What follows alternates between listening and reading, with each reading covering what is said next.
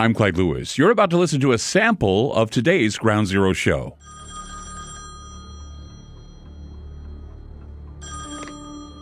Hello? Hello, this is the President. Hello, this is the President of the United States. Who is this? Is it you again? Look behind you. This is my private line. How did you get through? They're everywhere. All the time. We see them every day. But you have to look behind you. There is nothing behind me. How did you get this number? The spaceman told me.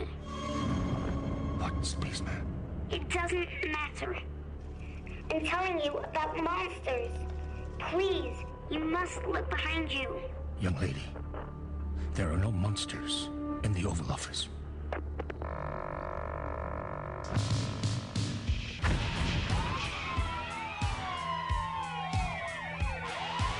The loudspeaker spoke up and said, "Wait, Jimmy." The loudspeaker spoke up and said, "Wait, Jimmy." The loudspeaker spoke up and said, "Wait, Jimmy." Give up. Give up. Give up. Give up. Give up. Wait, Jimmy. Wait, Jimmy. Wait, Jimmy.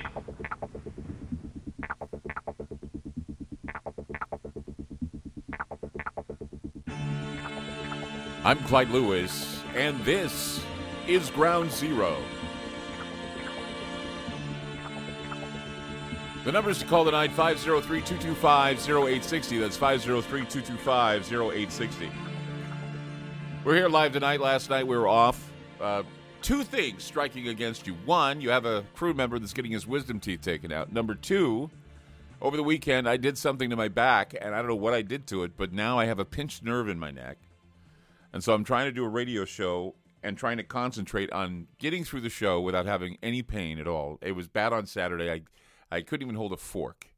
Went to the doctor today. The doctor said I have a really bad nerve pinch that certainly is going to act up on me if it does. They want me to take all these drugs, and I'm trying to avoid taking all these drugs so I can be coherent to do a show for you. So I decided to come in tonight because I know a lot of people are wondering, are you okay? Yeah, I'm all right. I just needed to take some time. I almost took some time off today because the pain was bad, but I think I can get through a show with a little bit of the pain that I have right now. So please bear with me if, I gasp. If I do a gasp or two, it's because, this pain is just, for those of you that have had back pain or back twinges or whatever, you know what I'm talking about. It's pretty bad stuff. But, I had a couple days to actually think about the show we did on Friday, and we discussed alien life from an anthropological perspective. And I got to thinking, Wall Street Journal actually did an article about communicating with aliens, much like what we talked about with Dr. Michael Masters. We discussed this with him, and it was just funny because you don't normally see an article in the Wall Street Journal talking about aliens, but they were talking about communications, and they were talking about alien species and all this stuff. So we seem to be, hitting in the periphery here. We seem to be discussing these things before they make mainstream news because, I have a feeling that a lot of people do not know that while, the mainstream media is basically, playing back and forth with political stuff. Now they're focusing on George Floyd again and the trial of the cop. I think there are a lot of things going on. I'm not saying that none of this is important. It is important. But what I'm saying is there's no balance. And so it's leaning towards another setup, another psychological setup. But I think when we're looking at the future and how we're going to deal with the future, after the discussion we had about alien life from an anthropological perspective, I got to thinking about how life on this planet is becoming more alien-like because the powers that be are setting their sights on, quote, the new normal. I even heard the new normal being talked about in a drug commercial.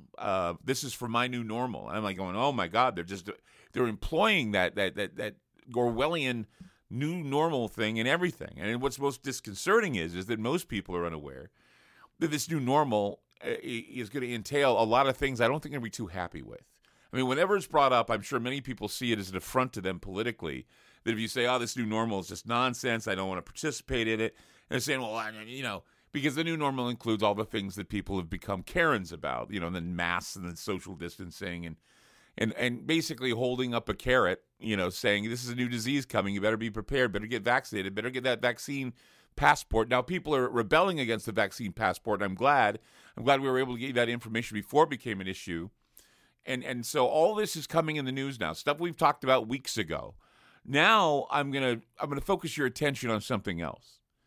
I'm going to focus your attention on the general conversion process to this exploitive new normal they talk about and how it's going to rewire you. And it's rewiring all of us to give up a lot of our morality and a lot of our humanity. Dr. Michael Masters had a great deal of things to say about what separates us from the animals and the insects, and gave his views on how we would differ from the aliens, or how aliens would differ from us if we ever met them. And what separates the human being from other subspecies is arguably our intelligence, among other things. I mean, humans possess the intelligent capacity that has allowed us to do things most other living forms cannot even comprehend. Our brains have allowed us to, create fire, build rocket ships, turn gibberish into frameworks called languages, finding symbols for those languages, alphabets. Over the centuries, we have become more intelligent, predominantly due to the trial and error, which has allowed us to progress exponentially as a species. You're looking at, millions of years of trial and error until finally we get a semblance of what would be normal. And now they want to push a new normal on all of us. And so you take a look at history, which is very important. I tell people all the time because I love history. But you look at the way we have progressed over time.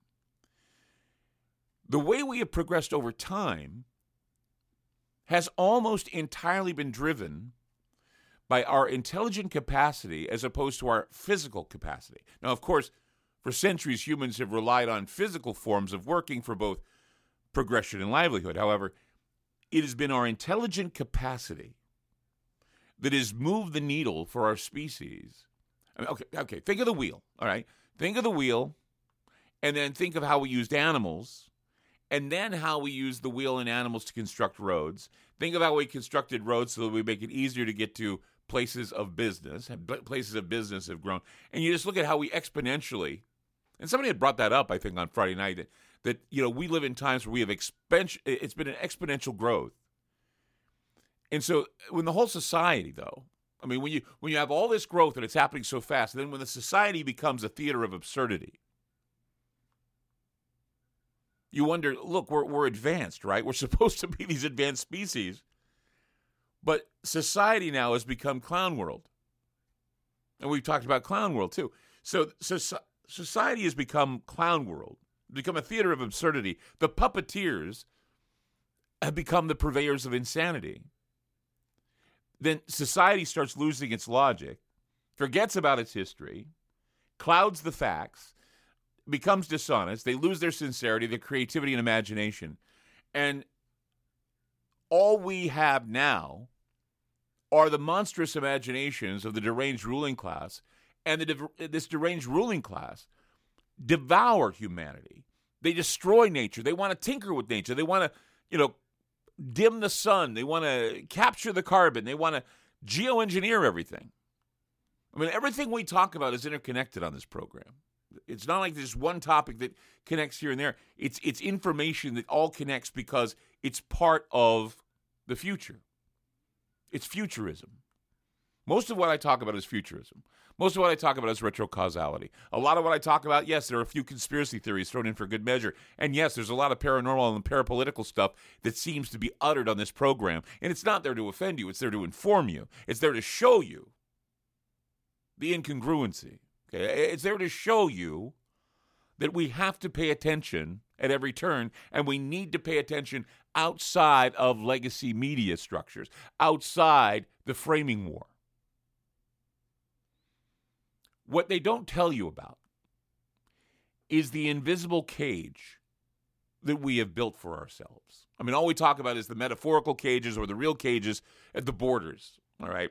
And everybody passes the buck and is in denial about this.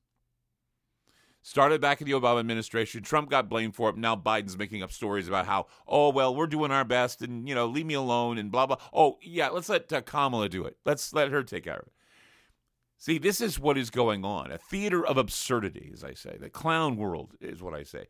The invisible cage of authoritarianism comes in the shape of a bottomless pyramid. Fear and hopelessness fill those dimly lit bottom layers. Layers and layers and layers separate us, alienate us, dehumanize us. The pain of others becomes the gain of the elite. The pain of others becomes your gain. If you want to pick up the football after someone's been knocked down, some people do it. They don't want to help someone else up. They just rather stand there with their video recorder playing and recording it without lending a helping hand. I noticed that with the George Floyd trial. People just stood there. They couldn't do a damn thing. They just let the guy sit there with his knee on Floyd's neck for 9 some odd minutes or whatever. So yes, we are all bystanders. We're all spectators in this clown world, in this theater of absurdity. And we're all down here in the dimly lit bottom layers of a pyramid, layers and layers, separating us from each other, alienating us. We become dehumanized, immoral. The pain of others becomes the gain of others. The power of oppressors becomes safety, becomes a safety mechanism. Have you ever noticed that? It's about the power of the oppressors. And the oppressed say to themselves, well, it's not that they're taking the power away from us. They're saving us from ourselves. Like the night I was talking about how if we look back at the lockdowns and how they were carried out, we could look back also with the 13th, 14th century barbers and how they bled people and how the economy is bleeding people or the idea of bleeding people because they shut everything down. I mean, it's the same simile. It's similar. So we look around us, and the unruly mass has no understanding of the righteous path of what humanity has been inherently given, what is expandable for them. We are being kept from ascending. We are being told we cannot ascend. But one also sees the same blunt inhumanity embedded among us. We are seeing how pervasive the new normal is becoming and what it teaches us. And we have to understand that once the veil's been lifted about COVID, once it's over, once the masks come off, once we start getting closer to one another again, it's going to become terrifying. And future shock is going to set in. 503-225-0860. It's 503-225-0860. I'm Clyde Lewis. You're listening to Ground Zero, and we'll be back.